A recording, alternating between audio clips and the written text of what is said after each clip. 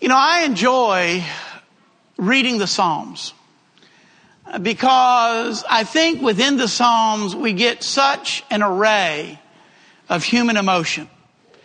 The emotions we see in the Psalms cover the entire spectrum. You know, there are those Psalms of praise and joy and worship. And there are those Psalms of repentance and sorrow. And then there are those Psalms of confusion. And sometimes bordering on, if not crossing the border of anger and frustration. And I don't know about you, but I know in my life, I run all those gamuts of human emotion. Different times and different stages in my life and different situations going on. And the 63rd Psalm is one of those that talks to us about praising God no matter the circumstances. And so in Psalm 63, David writes, and these words will sound familiar. "O God, you are my God. Earnestly I seek you. My soul thirsts for you.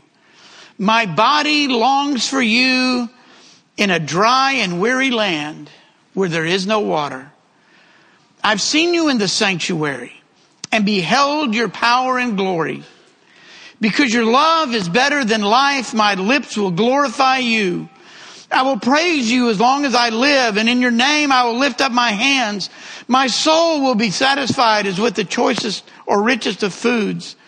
With singing lips, my mouth will praise you. On my bed I remember you. I think of you through the watches of the night. Because you are my help, I sing in the shadow of your wings. My soul clings to you. Your right hand upholds me. Those who seek my life will be destroyed. They will go down to the depths of the earth. They will be given over to the sword and become food for the jackals. But the king will rejoice in God. All who swear by God's name will praise him, while the mouths of the liars will be silenced." This is an interesting psalm because it is written in the desert of Judea, or of Judah, by David at a particularly low point in his life. You remember David had a son by the name of Absalom. And because of things, Absalom had kind of been sent off, exiled from Jerusalem. And while Absalom was exiled, he began to get an entourage, and he began to get an army, and he began to plot against his father David. And in fact, his army became so big that he was able to march into Jerusalem and send David scurrying into the countryside for fear of his life. Now, a lot of things might depress you in life, but just imagine the fact that your own son is out to kill you. Your own son is doing whatever he can to depose you and take your place as king. And David now, going from the palace, is hiding out in the caves, in the desert of Judea. He doesn't know whether he's ever going to get back to Jerusalem. He is set apart. He is there's a word I'm looking for. I don't know, but he's not near. What? Isolated. Okay, that'll work. He's isolated from Jerusalem, from the temple worship, from the worship of the priest. He's separated from those things. He's separated from his spiritual help and encouragement. He felt all alone, and he was physically and emotionally spent.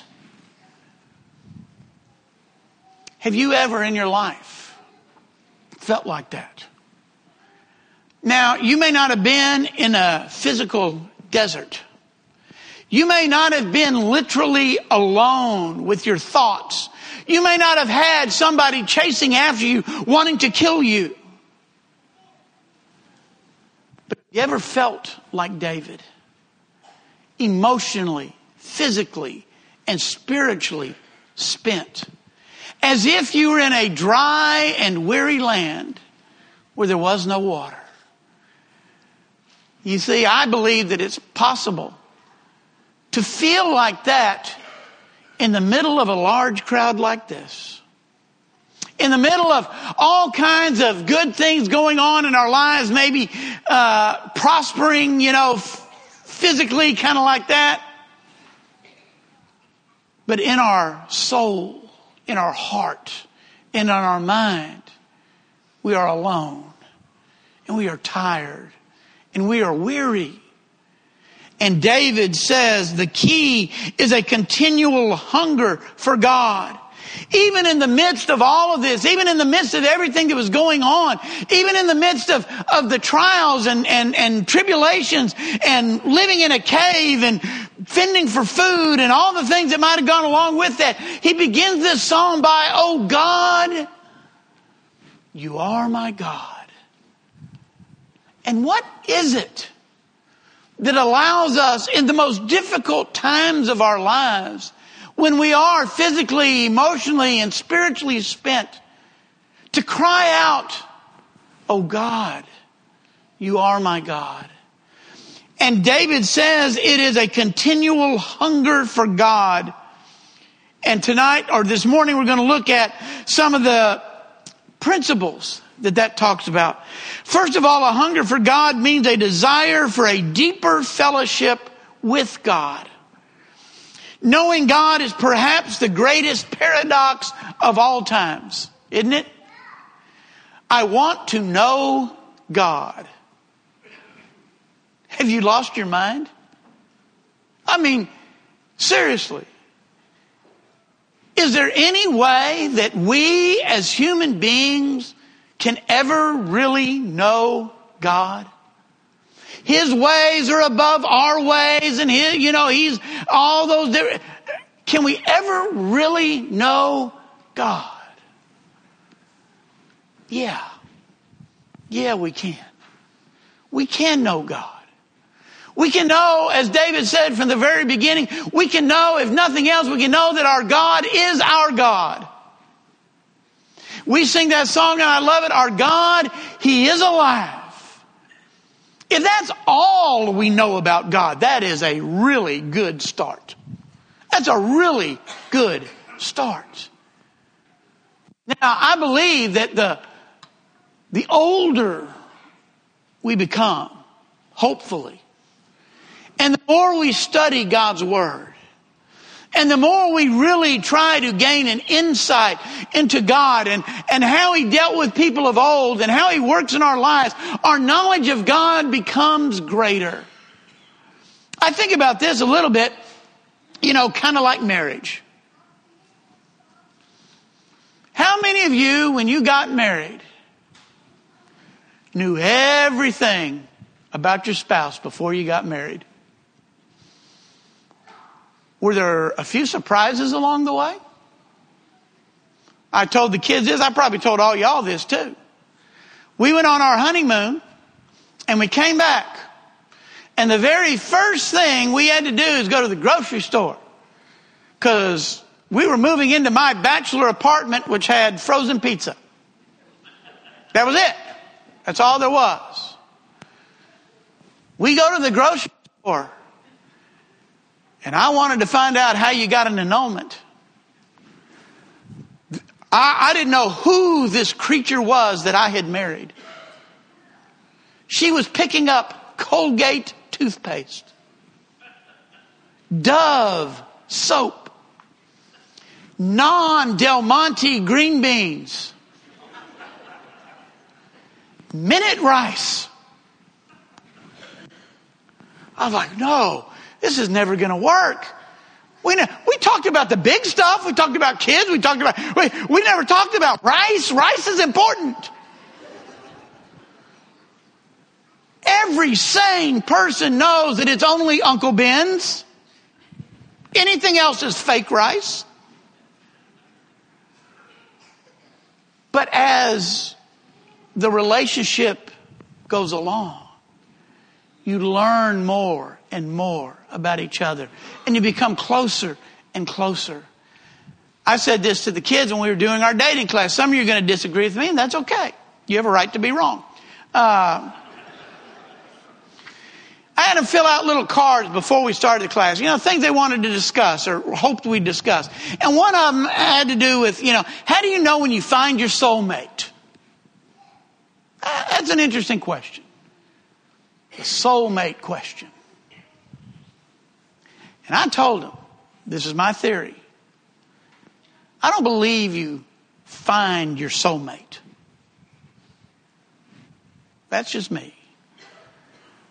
I believe you find somebody that you love and you commit yourselves to one another. And over time, you become soulmates. It's the experiences of life that you have as a couple that make you soulmates. And we want to become soulmates with God. And that comes through time. It comes with a deep desire to have that fellowship with Him. We recognize, we understand we have a relationship with God. We know that He loves us. We know that He cares for us. We know that He hears our prayers and answers them in ways that are best for us. We are confident in that relationship. Yet there should be within us a never-ending desire to strengthen that relationship. A desire to better and more fully understand God's will and working in our lives. It is a continual desire, David says. My soul thirsts for you. My body longs for you. In a dry and weary land where there is no water. Can you remember a time when you have literally felt like you were dying of thirst? Things have changed since I was in athletics. We no longer wear leather helmets. But I remember two-a-days in football when I was in junior high. I didn't play in high school. But in junior high, that was back in the day when the coaches, you didn't get water. Maybe at the very end of a 2-hour practice in 110 heat, they might give you, a little water break. They didn't believe in water. Now we understand the importance of it and hydration and all those kinds of things. Things are different now. But I remember just that dryness in your throat. Those of you that have had surgery, nothing to eat or drink after midnight. And you're sitting there in the hospital bed waiting for the surgery, and all you can think about is just one sip of water, one ice chip. David says, in a dry and weary land where there is no water, I thirst for you. Do we have that thirsting for God in our lives? Do we have that hungering for God in our lives? One of my favorite meals is roast. I like roast. Somebody brought us some roast this week. It was good. Roast and rice. Uncle Ben's rice. Not too long ago, Kenya decided that instead of cooking the roast from the short period of time, from the time she got up in the morning till after church, she would get up and start cooking it at like 3 a.m. on the slow cooking thing. Never again will she do that. Because at 5 a.m, I'm laying there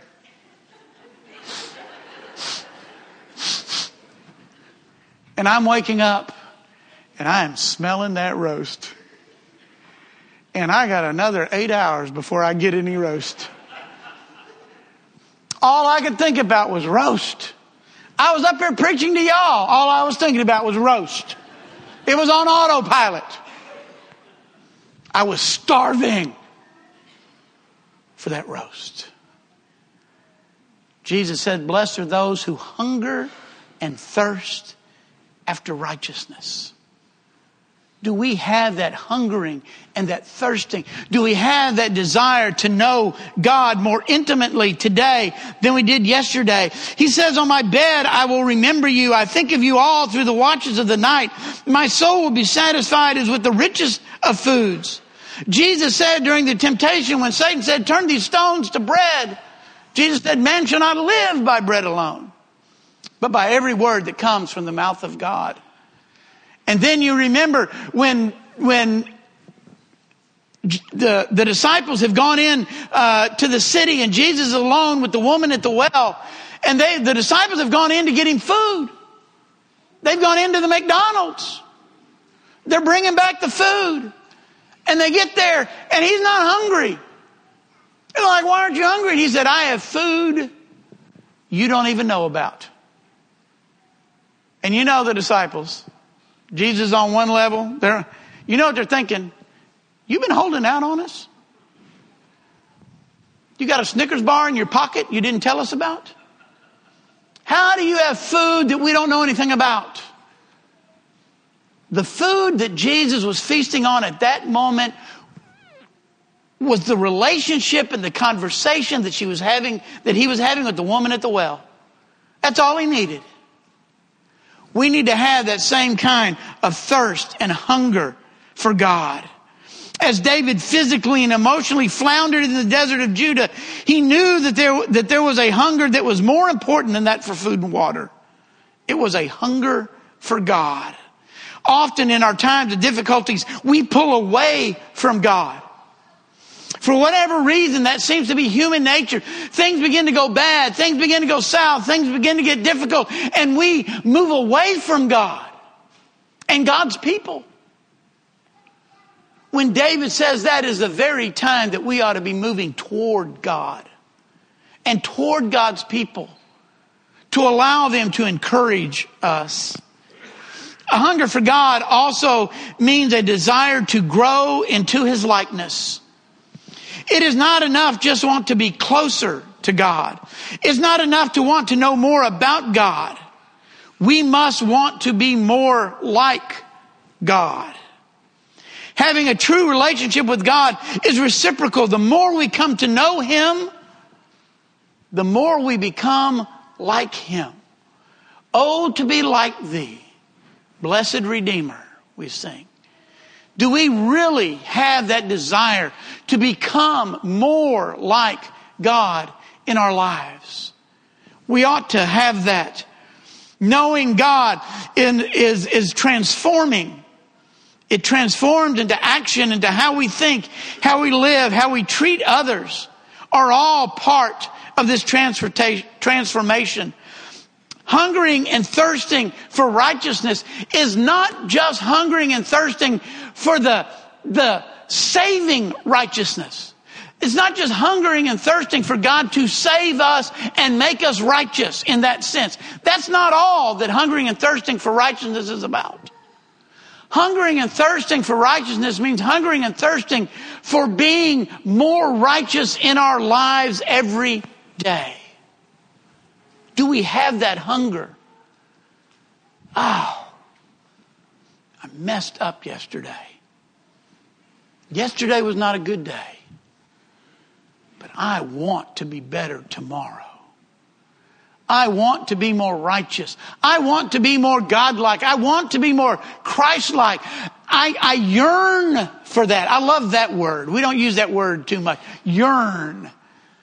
I yearn for that. I yearn to be more like God in my life. And that will also help sustain us through the difficult times.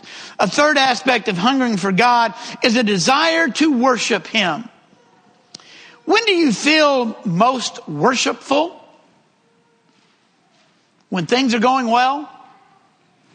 When everything is just right? When God has answered your prayers as you wanted? I've been thinking about that a lot this week. The report that we got Wednesday could not have been any better.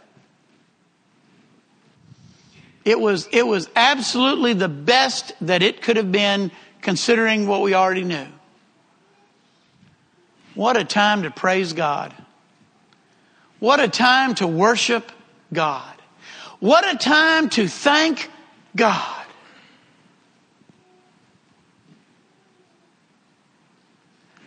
But what if that wasn't the news? What if the news had been just the opposite? What if the news had been horribly devastating? I would hope that I would still praise God. That I would still worship God.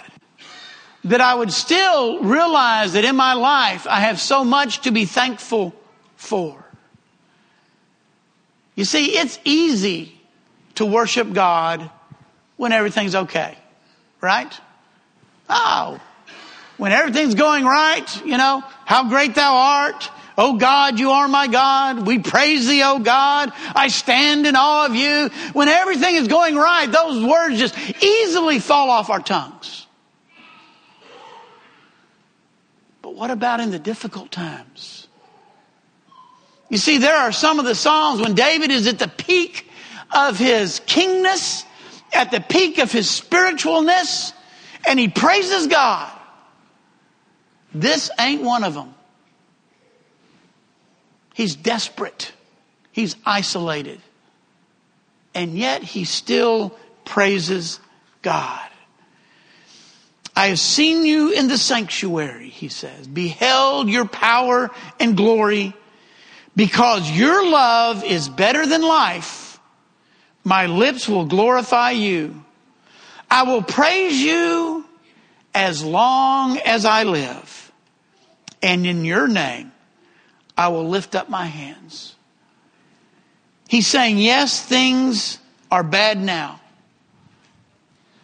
But I look back and I think of all the good things you have done in my life. And I can look forward to what you have promised to do for me in my life. And I will praise you. My lips will sing praises to you. You see, when we understand that God loves us, when we understand that God has saved us, and when we understand that God has blessed us and promised to bless us and take us forever in eternity to heaven to be with Him, even in the darkest of hours, we can praise God. This world is not my home. I'm just a passing through. And it ought to be passing. I think it says passing, but it ought to be an N with an apostrophe on it. Leave the G off. This is Texas. I'm just a passing through. Can things get really dark here? Can things get really difficult here? But even in the midst of it, we praise God and we worship Him. And we are able to sing, "Oh God, you are my God." We are able to sing, "How great thou art." We are able to sing, "I stand in awe of you," even in our darkest hour.